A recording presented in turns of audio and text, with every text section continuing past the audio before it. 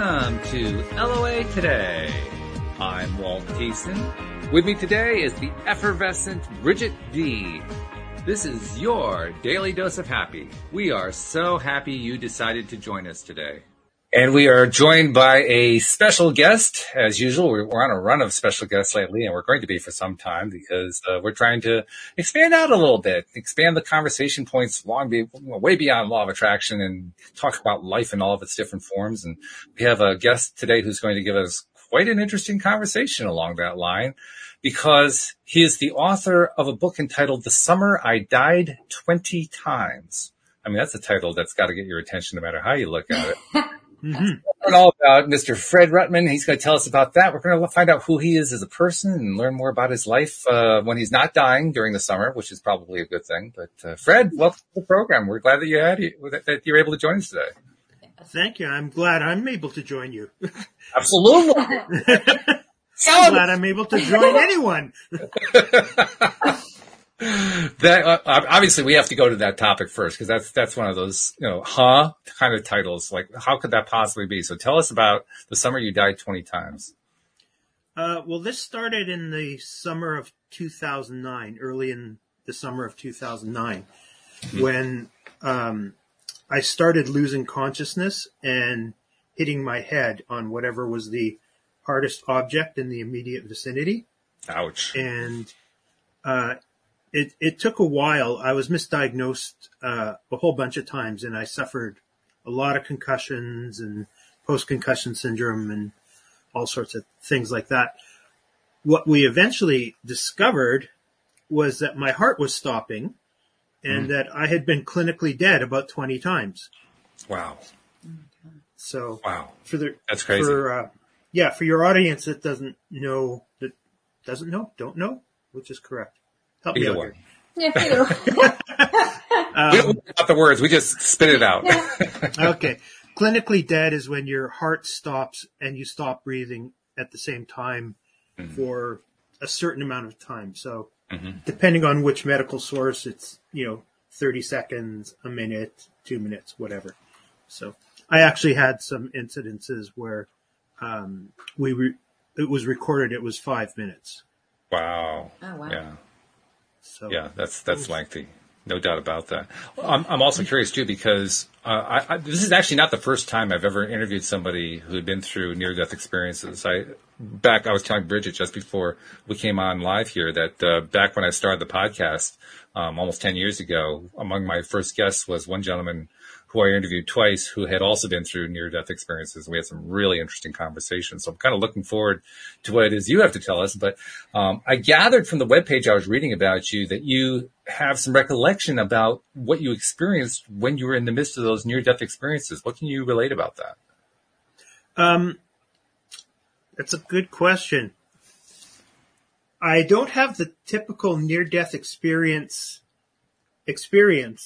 that other people seem to have had.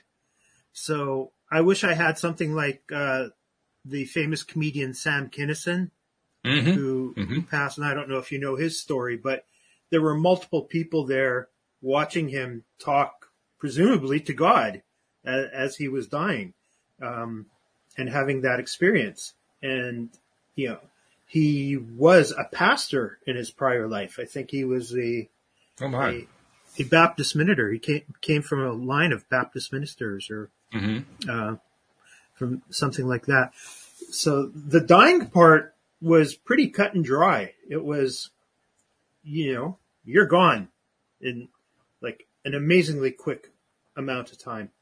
And the coming back to life part is the part that was so vivid, and you literally feel yourself coming back to life, like all your systems reigniting, and it's like being struck with thousands of lightning bolts at the same time.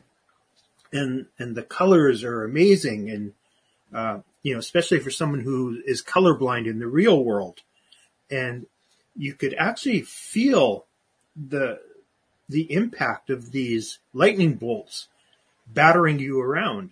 Wow. It's just, but on the other hand, because I didn't have the experiences like so many other, I feel kind of ripped off. Like there's no, I mean, once you could understand, not seeing, people on the other side or the come to the light or like, Mm-hmm. okay, twice, three, but come on, 20 times is nothing. Like, I don't know whether to be terrified, thankful. What's the right response here? Well, you were you were testing the waters over and over again and getting the same result. So, I mean, there's some validity in that. There's some value in that. Yeah, I wasn't sure I was in test mode though. I really didn't, and until about the 16th time when they diagnosed me, I didn't really know that I was dying. Mm. And that's when it became clear. But I was so battered mentally from all the concussions and trauma and things of that nature. It really didn't dawn on me till like 2 years later that I was like, oh my God, I was dead. Mm. Like, I've been dead. Yeah. It's pretty hard to wrap your mind around that. Even though you've been through it, it's still hard to wrap your mind around that. And I can understand that. I mean, it's so far outside of experience. How could you possibly do that? Yeah. Yeah, and that's the real challenge, is trying to figure out how do you handle that. Interesting, too, that you haven't had the kinds of experiences that are typically reported, but I think it's important to remember that's perfectly valid. Mm-hmm. Just because you didn't have the experiences doesn't mean that your experience is any less valid. Yours is just as valid. Oh, for sure. And, it wasn't just this summer that this happened to me. I had a couple of more seasons where I went through the same thing over and over again because the fix that they gave me turned out to be not a long-term fix, what it should have been.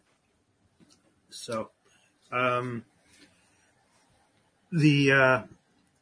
was all sorts of cognitive damage and everything, and there's really no roadmap to try and recover from something like this, except using your own innovation and positivity and thinking that, there's got to be a way to recover. Like, whatever your spiritual orientation, I don't think God makes mistakes. Mm. So, or the universe doesn't make mistakes. It's a pretty well-run machine. Mm-hmm. So, there's a reason this happened to me, and I might not understand the reason or ever figure it out, but there's a reason something happened to me. And yet, from what you're describing, it sounds like you've got some things that you have been able to learn along the way. It sounds like there are some things that you've been able to kind of make sense out of it. At least that's what I'm kind of inferring from what you just said. Yeah, some days it makes more sense than others. And well, okay. That's understandable. You're a little more confident in your conclusions. And then other days it's like, maybe I'm not on the right path. What am I supposed to be doing? So I think that's a normal part of just being alive. Yeah. Have you been able to answer any of those questions for yourself? Well, I think telling my story so that it might help others is probably the big takeaway out of this. And being generous with how I coped with the situation. And because I know there's a lot of other people that undergo trauma. Maybe not specifically like I did, but they could use a helping hand. And if I can be that helping hand.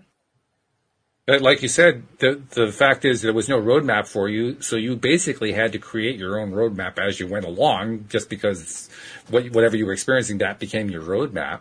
So as you look back on that, I imagine there must be some things that you picked up along the way that said, wow, I was on the right track when I did X, or when I thought about Y, that really helped me a lot, or something like that. What are some of the things that you picked up that actually made it easier for you to recover? Well, exercise for one. Like, exercise will never do you wrong. And we know a lot more about how exercise physiologically affects your body than we did before. And when you put it your body under positive stress, it starts to activate these epigenetic, which are subgenetic processes in your body that activate healing and work to decrease inflammation. And we also know that the more you use your brain, the more it works to create new neural networks. Right. So I tried to do a lot of learning to the degree that I was able to at that mindset. And it did help a lot. It took me, from being damaged at level 10 to maybe damaged at level 8. Mm-hmm. Mm-hmm. And, okay. So progress. My medical team never once said, maybe we should give you an MRI or a Really? CAT scan or Wow. anything like that. I don't know if you ever see in the movies when, somebody gets bonked in the head and they're waking them up and, the doctor's like, follow, Right. that was the extent of the neurological, intervention that I had over that Wow, summer. that's really bizarre. Yeah. That's surprising. Yeah. I mean, if it only happened once, I could see that. But when they knew that it was a repeated event, I would have thought somebody would have said, we ought to take a look at what's going on here. Yeah, you normally do a CAT scan right away. Yeah. Yeah. So I remember one incident when I was already in the hospital and I had one of these incidents and I collapsed in a washroom and hit my head. I bounced off a cement sink counter. Ouch. And when I came to, and again, the doctors don't know why this happened to me. They don't know why my heart started stopping, if that makes sense. And they don't know why it started starting again. Mm. So after I bonked my head and came around, I struggled back to the nursing station. And I've got a black eye, I'm cut and I'm everything. And they're like, what happened to you? I mean, Wow. you've been my nurse for 10 days. What do you think happened to me? That is crazy. Yeah. Yeah. So That's just crazy. So were you Yeah. in like a positive mindset that whole time, or were you more like, what's going on? Why is no one kind of treating me? Like, I was pretty shell shocked. So Mhm. I normally have a more, I'll say assertive, probably back then, I had a more aggressive personality and, I would have snarked at the doctors like, what's the language allowance on here? Well, the FCC isn't monitoring us, so you can get away with almost anything. I tend to keep it clean, but I've had people throw like sailors, so, So, okay. So I would have said to the doctors, like, what the sailor word are you guys doing? Like, we're not making any progress here. But I didn't. And I was sort of, at their mercy at this hospital. It was there, finally one doctor came in after they had me on a Holter monitor. That's one of those portable ECG machines. Right. And, they gave it to me on a Friday afternoon. I had the incident where I collapsed in the washroom. And then I said, why don't you just read this? Because it'll show you exactly what happened. And they said, oh, well, they've gone home for the weekend, and because of budget cuts, we don't have anybody back until Tuesday afternoon. Oh, good oh my God. Oh, jeez. So, and we'd like you to go home. Oh my God. Not a chance. Wow. Oh, my goodness. That's just Yeah. unbelievable. So it's, it's part of my story. So, suffice to say, I stayed in the hospital over the weekend. Tuesday afternoon comes by, and the cardiologist comes running into the room, and he's like, holy shit, your heart's been stopping. Gee, thanks, Doc. Thank God he wasn't off for another week. Right? Oh my God. Wow. Yeah, that was pretty mind blowing. But again, Well, plus it doesn't give you a lot of sense of self-confidence or confidence in the medical staff. I mean, that has to affect you psychologically. yeah, but again, I was so battered at that point that I really wasn't You were pretty much out of it. thinking. Yeah, it was a difficult time, You Yeah. don't really understand. I did another podcast, and I think she titled it "When You're Fighting the Battles You Don't Even Know You Have to Fight," which That's is a good title. kind of what I was going through. Mhm. So they eventually figured out I have a condition called a full AV block, atrial ventricle. Oh, okay. So the electrical system, now you're going to get your medical degrees out of this. So Sounds good. Okay.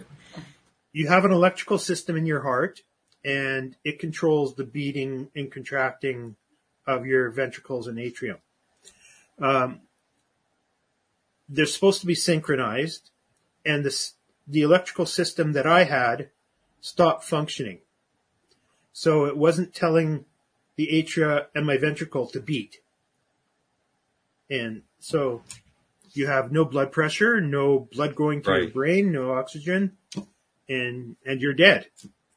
And there's a really good clip of this if you're interested on the Cleveland Clinic website. If you look up full heart block, Cleveland Clinic's the premier cardiac hospital possibly in the world, for sure in the U.S. In the U.S. Okay. So, Very interesting. Anyhow. And the thought that comes to my mind is, okay, you had these experiences, your heart stopped. We could describe that as a heart attack. That's basically any heart stoppage could be described as a heart attack, although it might be might not be what the medical people call it, but I think lay people would certainly say, well, your heart stopped. I mean, whatever you want to call it. But to me, the most amazing thing is your heart started again, Yeah. even after 5 minutes.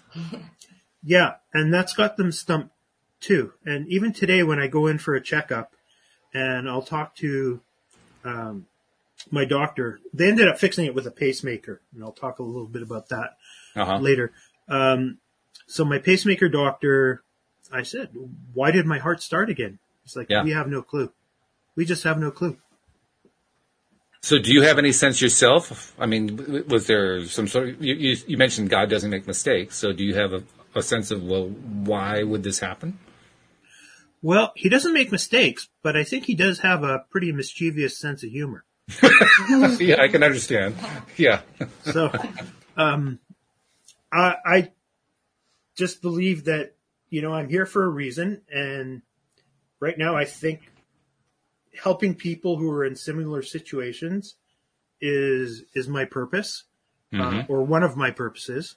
And, I'll go with that until I get a sign that, I'm supposed to be moving in another direction. I think that's a good read, actually. Oh, yeah. I mean, I mentioned earlier that I'd had a guest on during my first year who had also been through near-death experiences. And that was his reason for why he came back. Now, he did have all of the afterlife type, experiencing, here's what happened, you're floating above your body. He had all that kind of stuff going on. But at the end of the day, the way he described it was he had the option of whether to come back or not. He could just stay dead or he could come back to life. And he chose both times to come back to life. And he did it for the exact reason you just gave.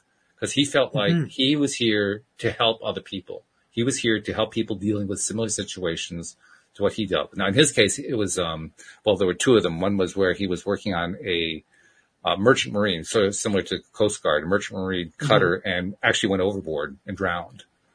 Oh, and then the second incident was when he developed cancer in his lungs, and the cancer actually took over his lung, and he was, given like a month to live. And that was in the 1990s, and I interviewed him in 2013, so clearly he outlived the averages. So different circumstances from what you experienced, but the same net result. I'm here, he said, to help other people to understand, first of all, you can get through whatever it is you're getting through. And by the way, I also have the story to tell that, the other side's a pretty cool place. So you don't have that part of the story, but you certainly have the first part. You have the part where you can say, yeah, you can get through this. I have been through stuff, and I can give you some stories that maybe will help you to, go through your own improvement, go through your own healing. Or how to deal, part of this is, you're going through adversity, and some people are just naturally gifted in going through adversity and being resilient. True. And other people, it's an acquired skill. And I think my parents both had very hard lives with medical issues. Really? And even though and nothing related to this, like absolutely nothing, they still had to provide for a family of 3. And, while they didn't overtly say, okay, this is the adversity I'm, going through right now, and this is how I'm going to beat it. But I do think that I somehow absorbed by osmosis some of their traits and their, this is how you keep going. And, I'm not going to say it will bother you, but you can still power through it. You can power through it. And I mean, I may be putting words in your mouth. So if I am, tell me. But I think probably, among other things, you have found yourself shifting your perspective about an experience like this because you went through it. My guess is that you had beliefs and attitudes beforehand that have shifted a bit because you've gone through it. Am I right? Yes. So religiously, I lean more toward the Orthodox Judaism side. Okay. And so I had a pretty firm belief in God, maybe not exactly how, it's pictured in the general world, but that, God's running the show. And you have 2 ways to go when you have an experience like this. You can say, why is God putting me through this? Sure. And screw that. Like, I've been good. I've done my prayers. I've eaten my vitamins like Hulk Hogan tells you to and all that, and screw off. Or you can say, okay, I'm going to double down and see if I can be a little bit more of what maybe I'm supposed to be in the God workshop. The God workshop? Okay. That's a good term. I like that. In a sense, I guess we could draw from Old Testament teaching, to use the Christian term, the story of Job.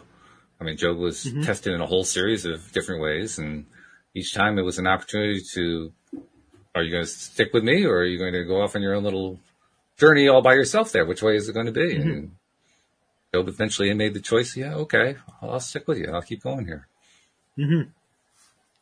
Why? We don't know, but I will. Yeah, that's right. Especially considering what he was put through. No doubt about that. Yeah.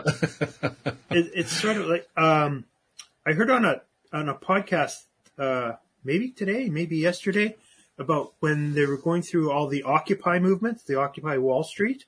Right. And there was one park that had 3,000 people, and one guy was trying to organize them, and he's got his bullhorn out, and he's like, hey, should we march now? And everybody just stood around. And then a woman grabbed her megaphone and screamed, let's go! Let's start marching! March, march, march! And everybody just went. They don't know why. They just did. They just went along with what the crowd was doing.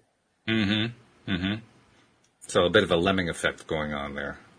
Yes. Yeah. So I'm just hopefully getting some people to follow my lead, and your attitude is everything. Talk about that. Talk about how important that attitude is, because I do believe that's a big deal. I think Bridge does too. Yeah. Oh yeah. I do intermittent fasting, which I was going to talk about later, but sure. Your body is actually driven by your gut microbiome with these thousands of bacteria, positive. Actually, there's trillions of them. And they affect everything in your body, and we don't even realize it, and we don't even have a full scope of how they work and why they work. But there's a thing called leaky gut syndrome. Yes. Where the bacteria go through this one cellular layer that is supposed to protect your body from all the bacteria, and they eat through it, and it starts to inflame your body. And one of the things it does is it starts reducing the amount of serotonin produced in the body.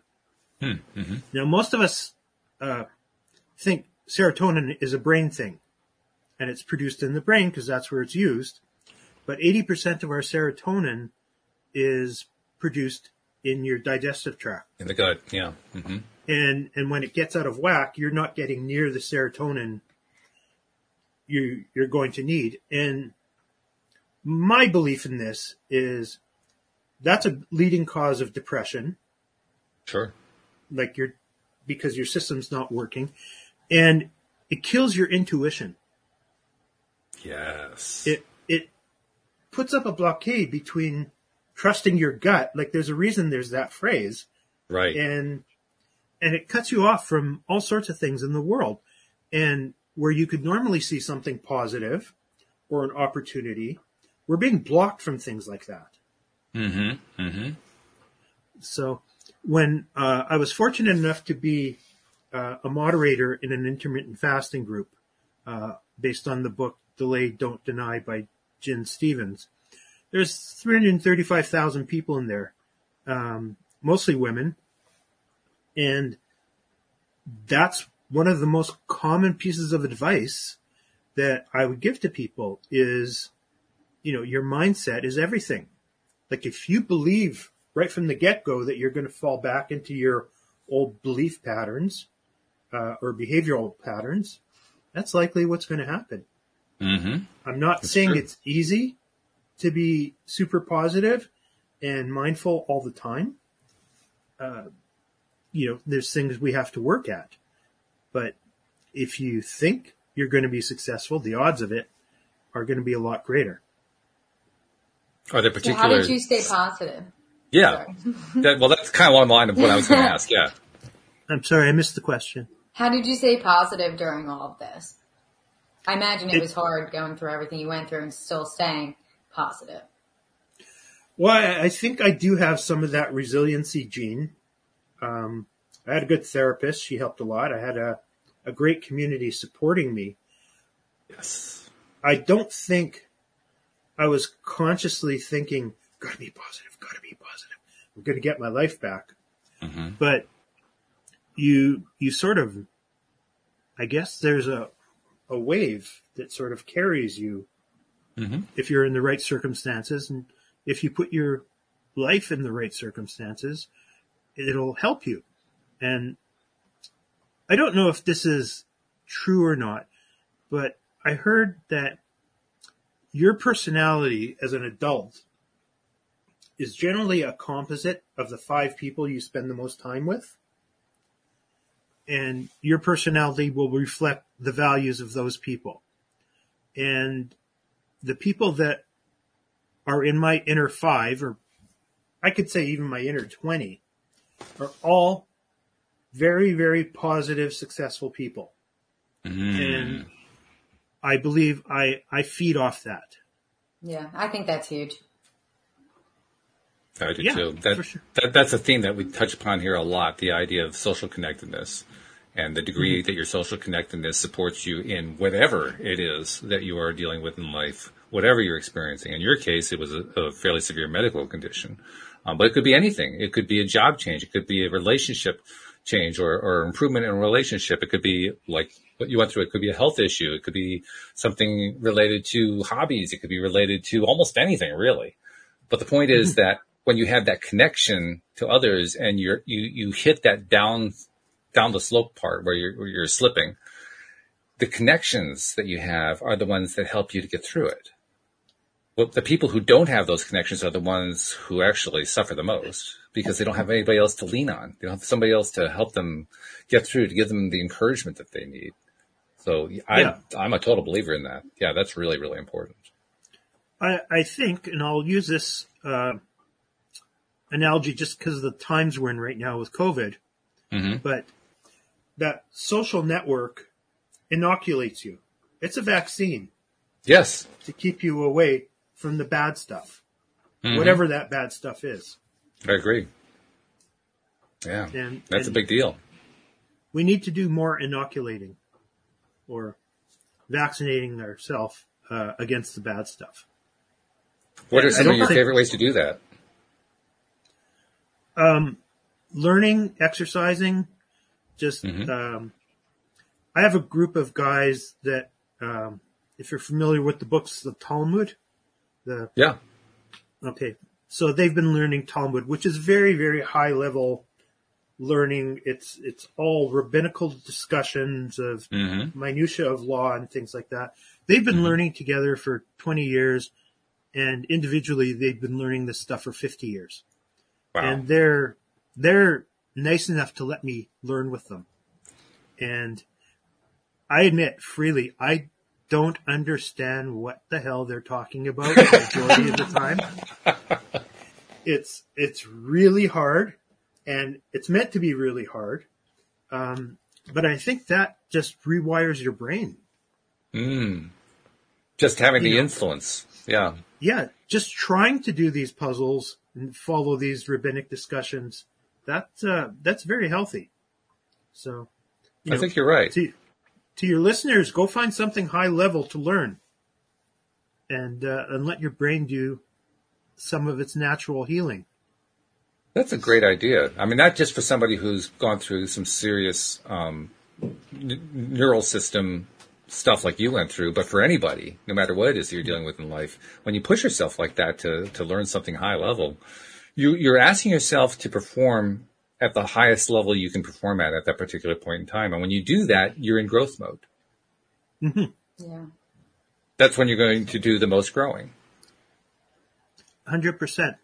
One of the most profound things that happened to me was in February of 2018. And I'm going to leave out a whole bunch of my medical history for now because my pacemakers failed a number of times and I had a whole bunch of crazy surgeries after that. Yeah. I was sitting in my doctor's office as a cardiologist, and he comes in and he literally throws a book at me. And this book is The Obesity Code by Dr. Jason Fung, who is Toronto-based nephrologist, kidney doctor. I'm in Toronto as well. Okay. And my doctor said, buy this, read this, do this. But only after we get buy-in from all your other doctors. So okay. It's all about the foundations of intermittent fasting. Ah. So when I read it, and it took about 2 months for me to get buy-in from my other doctors, the endocrinologist, the other cardiologist, psychiatrist, family doctor, there's a laundry list. Sure. The whole premise behind it was for weight loss. That's what all these doctors were prescribing it for.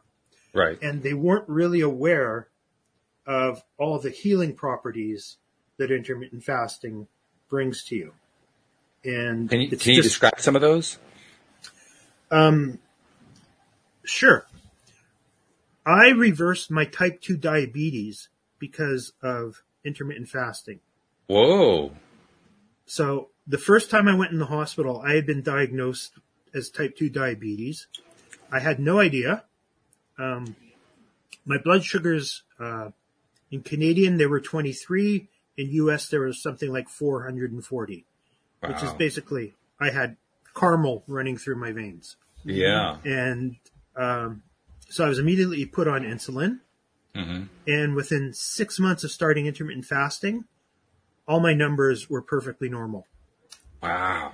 That's fixed. Wow. And that's not an uncommon thing. People have fixed their thyroids. People have fixed their Crohn's and IBS. Mm-hmm. People have fixed their rheumatoid arthritis. Women have reported reversing their PCOS, their polycystic ovary syndrome, mm-hmm. Mm-hmm. and have found themselves able to have children when they weren't before. Wow. And it works to normalize your hormones. And our hormones do multiple things. Each hormone, we think it does one thing, but it does multiple things. So when you start intermittent fasting, it starts to drive down your basal levels of insulin. Okay. So when you're type 2 diabetic or you have metabolic syndrome or you're insulin resistant, you have too much insulin floating around in your system. And that causes a cascade effect with other hormones. one of the other things that insulin does is if there's too much floating around, it hardens your arteries. It reduces their ability to dilate and contract. Mm-hmm. And that's why your blood pressure goes up when you're type 2 diabetic, or one of the contributing factors. Mm-hmm. So when your insulin levels go down, your other hormones tend to fall in line. And that's why things like thyroid and arthritis get corrected. That's why your type 2 diabetes goes away. And it gets rid of that inflammation from the leaky gut. Mm-hmm. So, Okay. I grew up, I played hockey. I mean, I'm Canadian. It's the law here. So, you know, and I was playing outside as a kid and you know, minus 30, minus 40 weather. We didn't know what wind chill was Right. back then. Just go out there and come back 3 hours later. So, Mm-hmm. Mm-hmm. so, you know, I played, probably 25 years of hockey. I played Wow. American football. I played college rugby. Oh, boy. And at one point in the early 2000s, I was 340 pounds. Wow. Yeah. My body has taken a lot of abuse. Mm. And there were days I could not get out of bed. Like every joint hurt. Wow. And,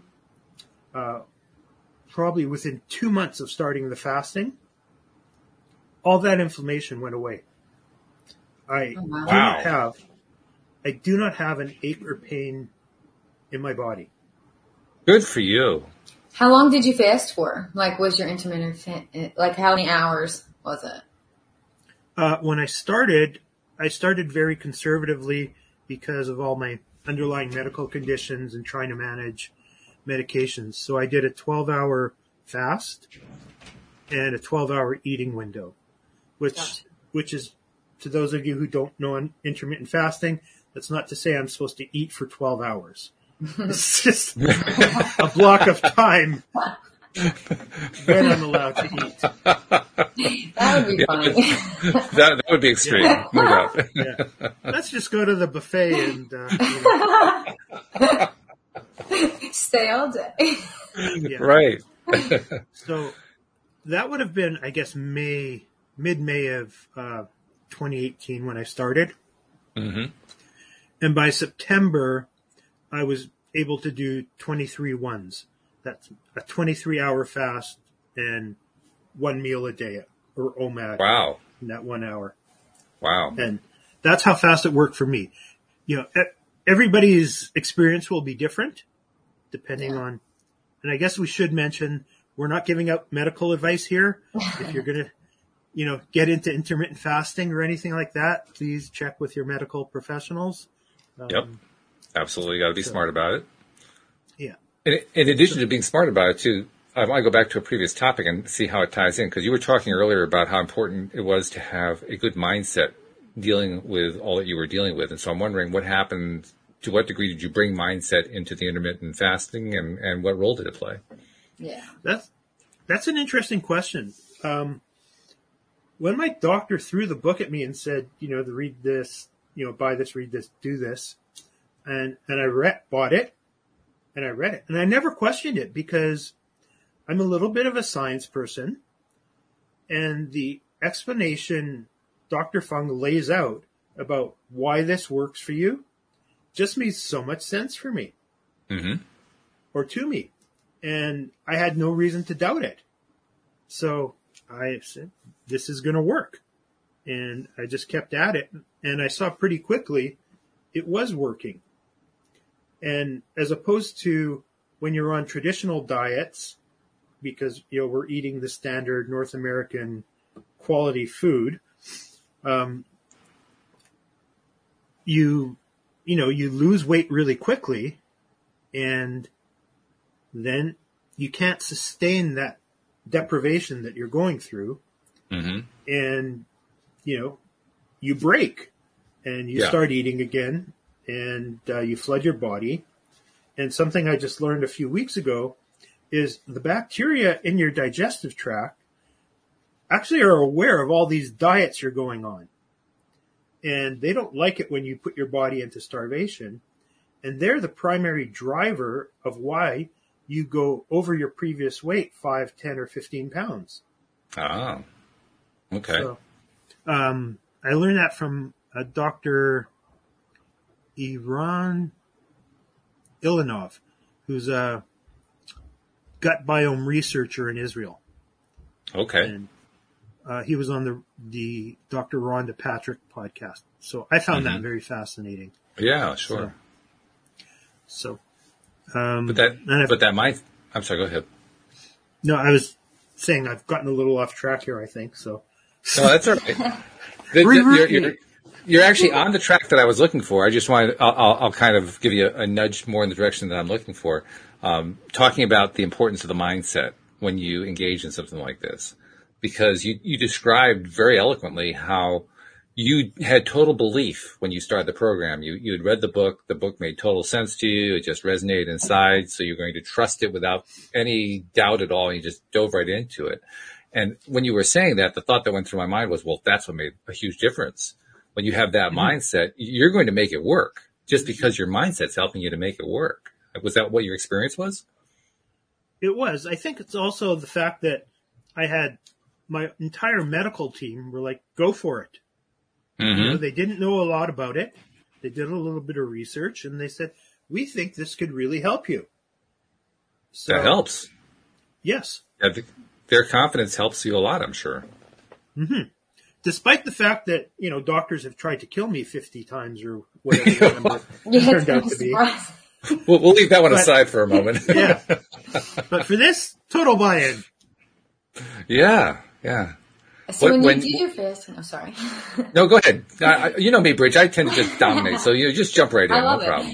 But when you did your fasting, or when you started, did you find yourself like connecting more to just your like inner self since you were fasting? Like, did anything, you know, like spiritual happen to you, or you? I guess it depends how you define spiritual. So I think we all have our own definition of what that means. You definitely get more in touch with your body's own signals. You know, starting with your hunger and satiety hormones, and you start to listen to your body, and you're running on ketones as opposed to carbohydrates, and your brain likes those much more than sugars. And a brain fog clears that most people don't even realize they have. And you're just able to see so much more of the world and think in ways that you would never be able to think before. Now, when I started this and I tried to make that video, which Walt told me wasn't really showing up on my profile, I learned that all by myself. And before I was fasting, I would never have been able to figure out that software. I would never have been able to. Yeah. Fasting repairs your brain. When you fast, it releases from these epigenetic pathways, neurotropic factors that start rebuilding pathways, your neurons, your axons, your dendrites, the connecting things. And it just allows you to perform higher. It makes total sense. Whatever. Yeah. And, you know, I guess if you're, you know, to me, there's a difference between being religious and being spiritual. And spiritual is more of a feeling and being religious is more of a practice. Okay. So I think if you're a naturally spiritual person, you'll get a significant bump out of this. Mm-hmm. Yeah, that makes sense. Also, what you were describing in terms of how the physiology operates there reminded me very much of something that my sister-in-law once told me about. She recently got her doctorate in statistics, but while she was pursuing it, she'd actually, for most of that time period, been trying to pursue it in the fields of neuroscience and biology, and was looking for some sort of a bridge in there to build her degree on. She ultimately ended up settling on the statistics, but she studied a lot of this stuff. One of the things that she told me about was, they have all these different ways of wiring us up, which they probably would have done with you if they had actually had their mindset in a better place, but that's another story. Yeah. But the point is, they can wire us up, they can check what's going on in terms of detecting when we're having certain kinds of thoughts or certain emotions. They can trace stuff through the nervous system. They can check stuff at the cellular level. They can determine whether there's healing going on. They can determine where cells are dying off. They can track all of this stuff. And they've gotten to the point now where they can wire all that up to a test subject in a lab. And then they can induce the test subject to focus on something that has a really, really happy feeling to it.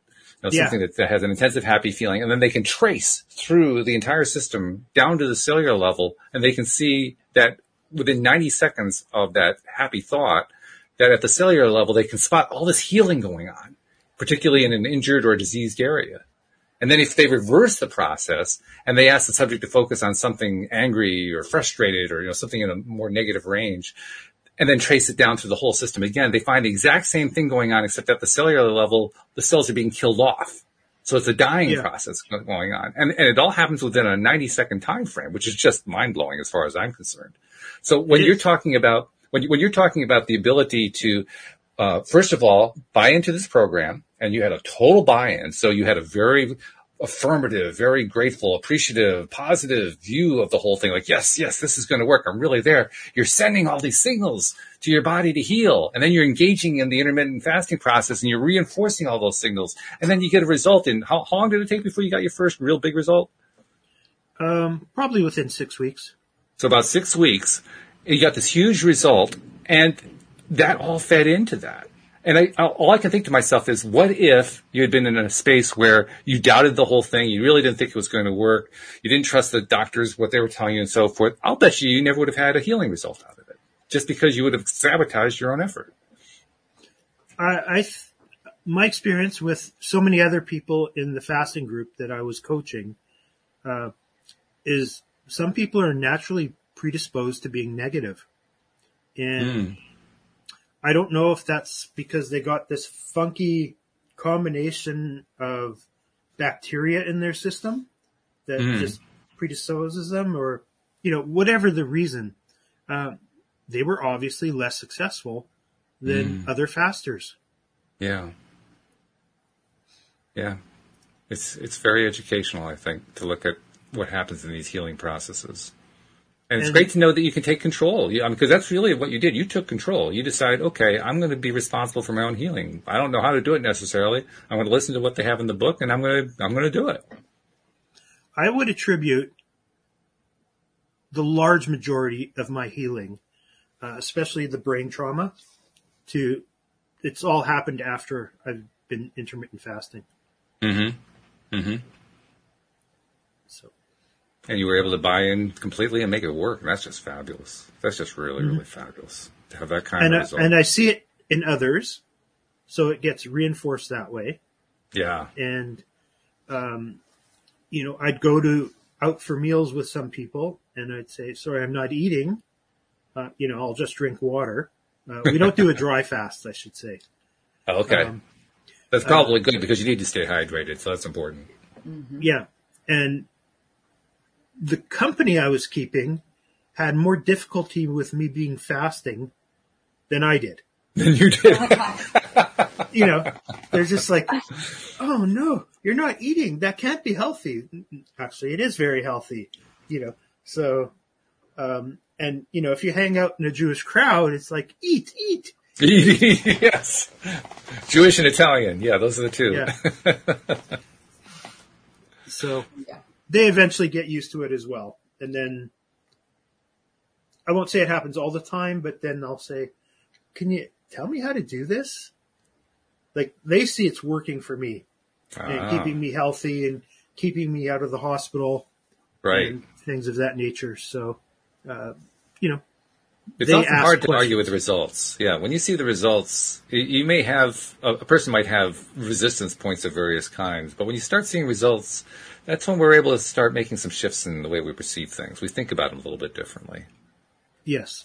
And I think our pop culture has sort of tainted our view on how fast things should work for us. Oh, yeah. And, everything has to be instant, and it's getting worse with the TikToks. Because we've watched since the original Star Trek, where the doctor would just come over you with a wand, Right. and in 8 seconds, oh, this is your issue, and then 14 seconds later, they've used some laser or whatever to fix you up. Mm-hmm. Yep. And that just isn't the way the world works. Well, except we do carry the communicators with us, but I know what you mean. Yeah.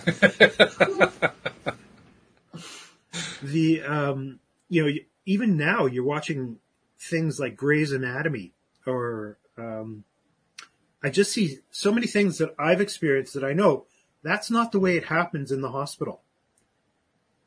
And after one of my collapses, before they gave me my pacemaker, I opened my eyes and they were about to hit me with the paddles.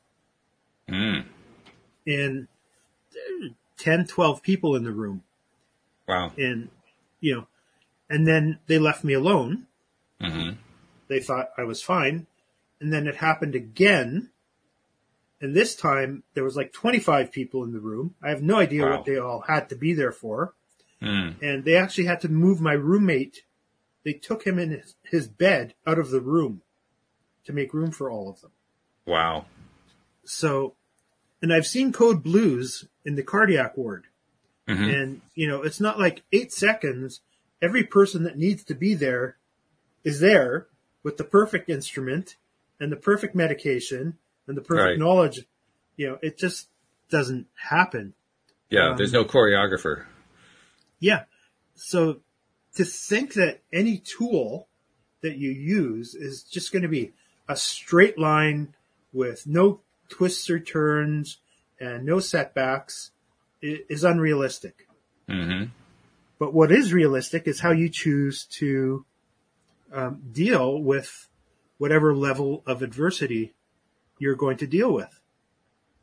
If you were to apply a score to that, I mean, doctors do that all the time. Yeah, on a scale of 1 to 10, how much pain are you feeling right now? That kind of thing. But if you're going to apply that same kind of scale to the importance of mindset, where would you put mindset on a scale of 1 to 10? 30. Okay. That says it. Yeah. I mean, Yeah, not that's to really minimize anybody else's issues, but if there's ever been anybody who had a reason to just, I give up. I mean, and it's just never popped into my mind. Never. I've got What to do you attribute somehow. What do you attribute that to? What, the fact that it didn't pop into your mind, what do you attribute that to? It's a great question. I don't know. I think it's resilience and overcoming adversity are like a muscle. The more you work it, the better it becomes. And I guess I've just gotten my overcoming adversity and resilience muscles up to a level where they're almost self-sustaining. You don't have to, run your marathon every day, but you can go for shorter runs. Mm-hmm. Yeah. And I think that every time I help somebody, whether it's with their intermittent fasting or something else, I think that's also exercising that muscle that flows back to me. Yeah. I think Do you that's true. coach people on just intermittent fasting, or do you coach them on mindset as well, or does it go hand in hand when you coach people? They go hand in hand to a degree, but usually the mindset comes up when people start getting frustrated that they haven't lost 32 pounds in 8 days, like it says on the magazine when you're checking out of the grocery store. Understandably, yes. You're right, because mindset usually is not something for most people that becomes a major thing until all of a sudden they're facing, well, here's what happens when my mindset wasn't there. Yeah, there's so many things in our education system that we take for granted that actually should be taught. Mm-hmm. And, things like, how do you do homework? The teachers just assign homework and assume you know how to do homework. But I think there's a lot of kids. I know I certainly didn't know how to do homework. Good communication skills aren't taught. And I don't think having a positive mindset is taught. I will say this. In the course of my life, I can say that when I compare what I remember from when I was growing up to what I'm seeing now around me, there's still plenty of population that doesn't appreciate the importance of the positive mindset, but there's a larger chunk that are. The percentage has grown. The influence, the impact of people who believe in maintaining a positive, upbeat mindset has increased. So I see that as like the great improvement that has occurred during my lifetime, just the overall improvement in mindset. Not across the board necessarily, but more people than ever before realizing, yeah, this is important. I got to pay attention to this. Even if it wasn't taught to me in school, this is really important. This is something that I need to take on board. Those are people that have their antennas tuned before others have their antennas tuned. So I remember when I was in financial services and I was selling life insurance and investment products and stuff like that. And even before that, I mean, the top performers were all going to see people like Brian Tracy and reading Og Mandino and, I'm drawing a blank here. Any of these types of, positive, Ken Blanchard, the list goes on if I didn't have, brain damage, but, that's all right. I don't have the brain damage and I can't remember half the time. So you're not alone on that one. So, but it was, largely the top performers that were always making that investment or starting off the day, reading some sort of book, whether it was a Bible or something on sales technique or, maintaining relationships, coming into the office 15, 20 minutes early and going through whatever ritual they went through. But, they're the ones that were ahead of the crowd and they were doing this, 30 years ago. And I'm sure there was a select group before that were doing it. Yeah. Yeah. And the number of authors was limited. It was a limited set. I mean, you named a few of them. There was Norman Vincent Peale, Dale Carnegie, Napoleon Hill. I mean, there were a number of them, but they were a relatively small handful. Today, you can find a larger group of them. And so even the number of leaders has improved, which is in terms of numbers, which is a great thing. Yeah. I was actually a Dale Carnegie disciple for a while. And I was a trainer. Yes. Okay. A trainer for Dale Carnegie. Oh, cool. Yeah. So, well, it makes sense. You were in a sales field. I mean, how to win friends and influence people. That's part and parcel. It's funny if you read that book now, how dated the writing seems. Oh, sure. Yeah. It's like, and the people he's using for examples, like, Franklin Roosevelt or things like that, or the pulp culture references of his time. Right. They're so different. Very. But the message is still fantastic. It's the same message, yeah. The principles haven't changed. The principles are just as important now as they were then and vice versa. Yeah. Mm-hmm. So you're right. It may be dated in terms of the examples, but the importance of the underlying meaning, that never changes, I don't think. Yeah, that's a really big deal. Well, thank you very much for sharing your story. This has been really interesting. Especially interesting talking to somebody who's been through them and not had all of the, other side, spiritual experiences and yet has come through it. I mean, what got you through it was your mindset. And that's really what's at the forefront of all of it anyway. So this has been very interesting. Thank you for sharing your story today. My pleasure. You're very welcome. Very glad to have had you. Yep, you do the same. Just a little heads up, we got Dave Combe coming tomorrow. He's a pianist who has made a career out of music. He's going to be talking about that tomorrow. And then on Thursday, Robert Riopel, who is an amazing guy. This guy he knows like the big movers and shakers of the world. He was on the show a few weeks ago and he's going to be back again. So more stuff to look forward to. But in the meantime, thank you, Bridget. Thank you, Fred. Thank you to our podcast listeners everywhere. And we will see you all next time here on LOA Today. Goodbye, everybody.